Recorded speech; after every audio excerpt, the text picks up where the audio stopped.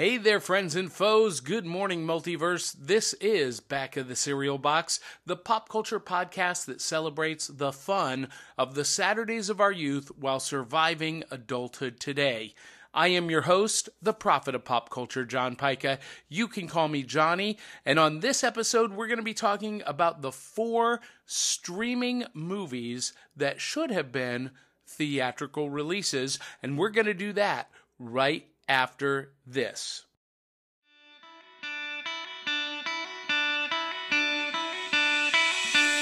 It's like Coca-Cola, Levi Strauss, Johnny Carson and Mickey Mouse. The first star was James Dean, Elvis Presley, yeah, he's still the king. Some things are only imitatable. You can't beat an original.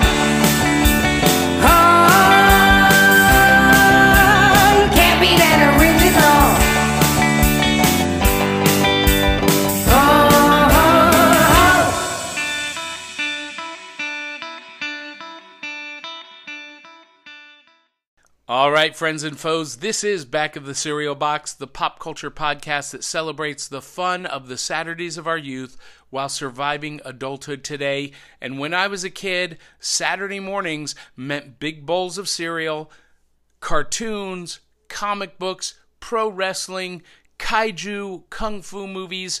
And because we didn't have smartphones or tablets at the breakfast table on Saturday morning, or any morning for that matter, in between cartoons, comic books, kaiju, and kung fu movies, we were reading the Back of the Cereal Box, and that was our newspaper, that was our world. For me, that introduced me to so much of the pop culture that I love today, including our topic that we're going to be talking about. Because you might be wondering, Johnny, what do movies have to do with Saturday morning? Well, our podcast isn't just about Saturday morning, it's celebrating the Saturday experience. And when I was a kid, after cartoons and cereal and kung fu movies, Mom and Dad would kick us out of the house. They would basically say, go out and play. And when I was old enough to ride my bike any distance at all, Saturday afternoon meant riding down to the mall about 10 miles on our bicycles to catch a Saturday matinee movie. Some of my fondest memories are jumping on a bike and going to see movies like Ghostbusters and Back to the Future, Goonies, Edward Scissorhands. All of those I experienced on a Saturday afternoon after cartoons, comic books, kaiju, kung fu movies, and big bowls of cereal. And so that's what this episode is about. In particular, I want to talk about the 4 movies that were released in 2022, direct to streaming, but should have been theatrical releases. Now, it's important to understand that when I was a kid, we didn't have streaming services. So there are some of you listening to this right now that you don't understand that we didn't have on-demand streaming services, we didn't have Blu-rays, and when I was a kid, we didn't even have DVD. VHS was just emerging. And if you didn't see a movie in the theater, you might not see it for 3 or 4 years until it was released on television or on VHS tape, if then. This was a big deal. And people today, my kids, have become incredibly spoiled by on-demand streaming services. And I'm one of those people, I hate watching movies at home. I absolutely hate it because there are so many distractions. There's the dog. There's the doorbell. Wait, do people still come to the door unannounced today? Yes, they do. There's all kinds of distraction. People, who don't want to watch the movie with you, but they're in another room and they may shout out and ask you a question, or people who are watching it with you, they got to get up and go get more snacks or use the I hate the at-home movie viewing experience. However, I've been forced to watch several movies that this year have been among my top 5 favorite movies. I've been forced to watch them at home on streaming services. And these are 4 of my top 5. And all 4 of these, I believe, should have been released in the theater on the big screen. And we're going to talk about them one at a time, starting with Prey. So Prey, Prey. Naru, a skilled warrior of the Comanche Nation, fights to protect her tribe against one of the first highly evolved predators to land on Earth. This was a Predator prequel. Predator was one of those movies that I saw as a Saturday matinee on my bike watching Arnold Schwarzenegger and Carl Weathers and Jesse Ventura. I ain't got time to bleed. I love that movie. It was a perfect movie when it was released, and one of those movies that was kind of ruined for me by subsequent sequels. But this movie, Prey, goes back to the beginning, the very first predator to land on Earth, and it is the female woman in the Comanche tribe. She's a girl. She wants to be a hunter. She wants to prove herself, and she is the one who ultimately saves Earth from this predator. This movie was phenomenal. It was directed by Dan Trachtenberg, and it starred Amber Midthunder as Naru, Dakota Beavers as Tabi, and Dane I'm going to butcher this name, Dane DeLegro as the Predator. And the entire cast were Native American Comanche actors and actresses. The movie was even dubbed in Comanche, so you can watch the movie either in English or in Comanche. It's really phenomenal. This movie was so well produced, so well directed, so well acted, and it hit all of the right emotional touch points. And unlike other franchises that have tried to do prequels, this nailed it. This was phenomenal. And what made it even better was you don't even have to have seen the original Predator to watch this movie and to love it. So check out Prey. It is on streaming on Hulu, but it should have been a theatrical release. Up next is The Adam Project.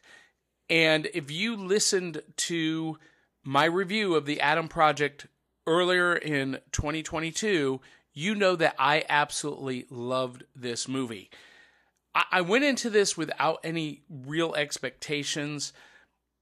I'm going to admit something that's going to maybe get my geek cred card pulled. I'm not a big Ryan Reynolds fan. I find him mildly amusing, but he's not one of those actors that I have to see a movie because he's in it. So The Adam Project, though, caught my attention because the trailer was showcasing a lot of sci-fi tropes that really interest me. And it looked like a lot of inspiration from the Star Wars franchise. And that is absolutely 100% true. There are some scenes and some imagery and some weaponry that looks like it could have come right out of Star Wars. but it's a time travel movie. And I love this. Ryan Reynolds plays Adam. Walker Scoble plays his younger self. And Adam travels back in time to save his wife, Laura, played by Zoe Saldana. And, well, I don't want to give any more away, but it also stars Mark Ruffalo, Jennifer Garner, who plays Adam's mother, and it is filled with super high velocity action, adventure, time travel. It's got paradoxes that will make your head hurt, but it's really a coming of age for Adam. Adam's already an adult, but he encounters his younger self when he travels back in time. And his younger self, this is incredibly irresponsible and dangerous, but he allows his younger self to team up with him to save the future and to save his wife, Laura. It is one of the best time travel movies I've ever seen, and it is one of the most fun action adventure movies I've seen in a long time. It was released as a Netflix exclusive. It should have been released as a big budget theatrical release. Check out The Adam Project. This next movie is the movie that cost Bob Chapek his job as the head of Disney. I am talking about the Pixar animated film Turning Red. Turning Red is about a young girl who comes from a family that are basically were pandas. The women in their family turn into red pandas, giant red pandas. And Mei Lin is the young character, the young girl who is coming of age where she discovers her power. In short, it's the original Teen Wolf repackaged with a Chinese girl.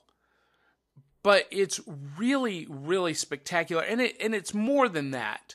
But if you saw Teen Wolf from the 80s, another movie that I rode my bike to see a Saturday matinee of, you're going to get an idea of the plot of this movie. And it is the first Pixar movie that features a Chinese lead character. It's directed by Domee Shi. The story is written by Julia Cho. So, heavy Chinese culture and influence in this movie. But it was so good. The story was so solid. The characters were so relatable.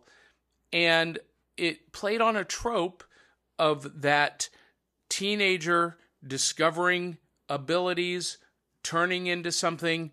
And yes, there was kind of an analogy, an allusion to a young girl getting her period for the first time. And that caused a lot of outrage among parents. I don't know what parents, but apparently that's what the internet says.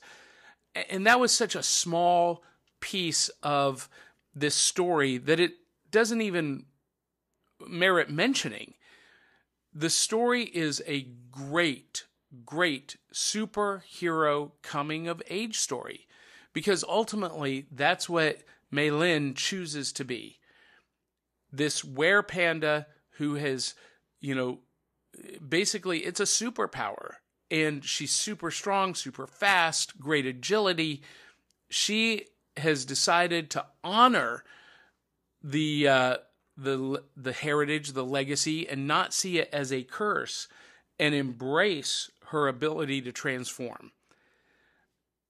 This should have been a big theatrical release. And Disney really shot themselves in the foot by releasing so many Pixar and Disney films direct to streaming during the pandemic. I'm talking about Soul and Luca and Onward. And so when it came time for Turning Red, theaters were already open. We were out of the pandemic for the most part.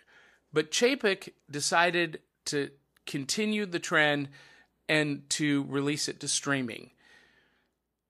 It didn't initially hurt this film's release, but it really, really damaged the release of Lightyear and Strange Worlds, because by that time, Disney fans had been conditioned to expect these movies to be released direct to Disney Plus. And it's a shame because this movie deserved a theatrical release. It was one of my favorites of 2022, and I like to believe that this story takes place in the same universe as The Incredibles, and I would love to see Red teaming up with The Incredibles and the other heroes of that universe. So check out Red on Disney Plus, Turning Red.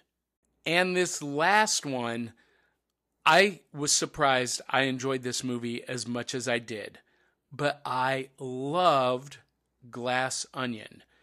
Now, if you don't know about Glass Onion, it is a sequel to Knives Out. And it was released direct to Netflix, and Netflix insisted on adding the tag, a Knives Out mystery. But it's not related to Knives Out at all, with the exception that the lead character, played by Daniel Craig, is Benoit Blanc, the world's greatest detective. We met him in Knives Out, and we see him in a new story in Glass Onion. It was written and directed by Rian Johnson. Yes, that Rian Johnson, who is notorious for creating The Last Jedi, which I think is the best of the sequel trilogy. Shh. It also stars an all-star cast. We've got Edward Norton as Miles Braun, Kate Hudson as Birdie J, Dave Bautista as Duke Cody, Janelle Monáe as Andy Brand, Catherine Hahn as Claire DeBella, Jessica Henwick as Peg. We've got Leslie Odom Jr. as Lionel Toussaint, and there is even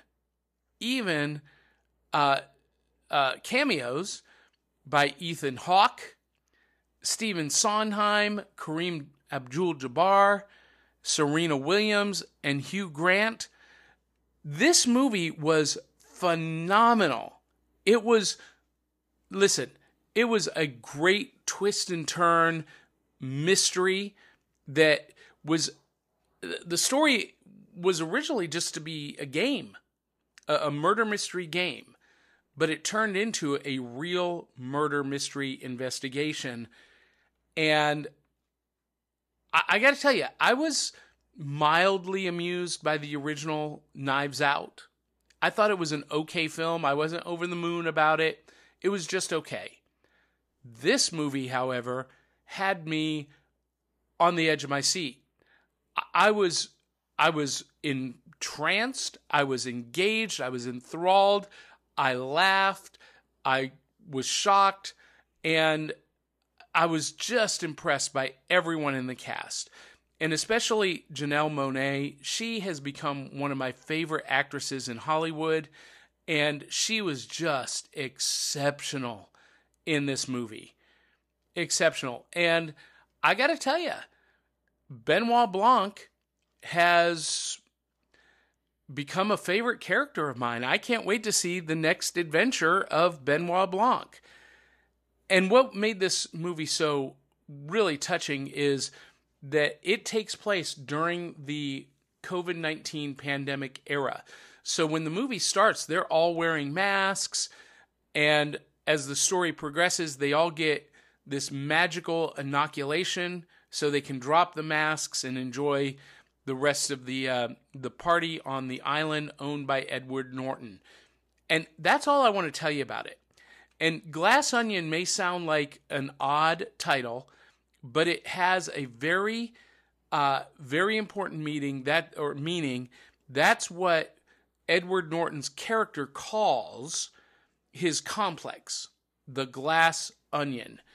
And all of the characters involved are old friends who have been reunited to play this murder mystery that was prompted by Edward Norton's character, Miles Braun. That's all I'm going to give you. This movie was fantastic. I highly recommend it, and the sad thing is, it was released only to Netflix, and it should have been a theatrical release. I wanted to see this movie in a theater on that giant screen with the sound. All right, guys and gals, that is my list for the 4 movies that I believe should have been released to theaters instead of just released to online streaming platforms. And I'll give you an honorable mention with Day Shift, the vampire movie with Jamie Foxx. But I want to know what you think. Did you think that these movies should have been released to the theater, or are you content to watch movies at home? Do you think that there were other movies that were released to streaming that should have been theatrical releases that I didn't mention? And are there any of these 4 that you absolutely hated and could care less about? I want to hear from you. You can send us an email at serialboxpodcast@gmail.com, or if you're listening on Anchor, you can click the voice message button and send us a voice message, and we'll play it on a future episode. Let us know what you think. And you can join our Facebook community, our social media community on Facebook, the Serial Box Network Saturday Morning Rec Room. There's a link in the show notes. Join that. Let us know what you think. And of course, make sure you support our sponsors. The Murdering Crows, they did that awesome theme song. You can get their album, 4 Bad Crows, wherever you buy music. Amazon, Google, iTunes, anywhere. And also want to mention Entertainment Earth and Things from Another World. If you love comic books, if you love collectibles, check them out. Both links are in the show notes. Finally, if you love our show, consider becoming a contributor. buymeacoffee.com/serialboxpod. The link is in the show notes, but you can become a contributor and help support us financially so that we can continue to produce great content just for you.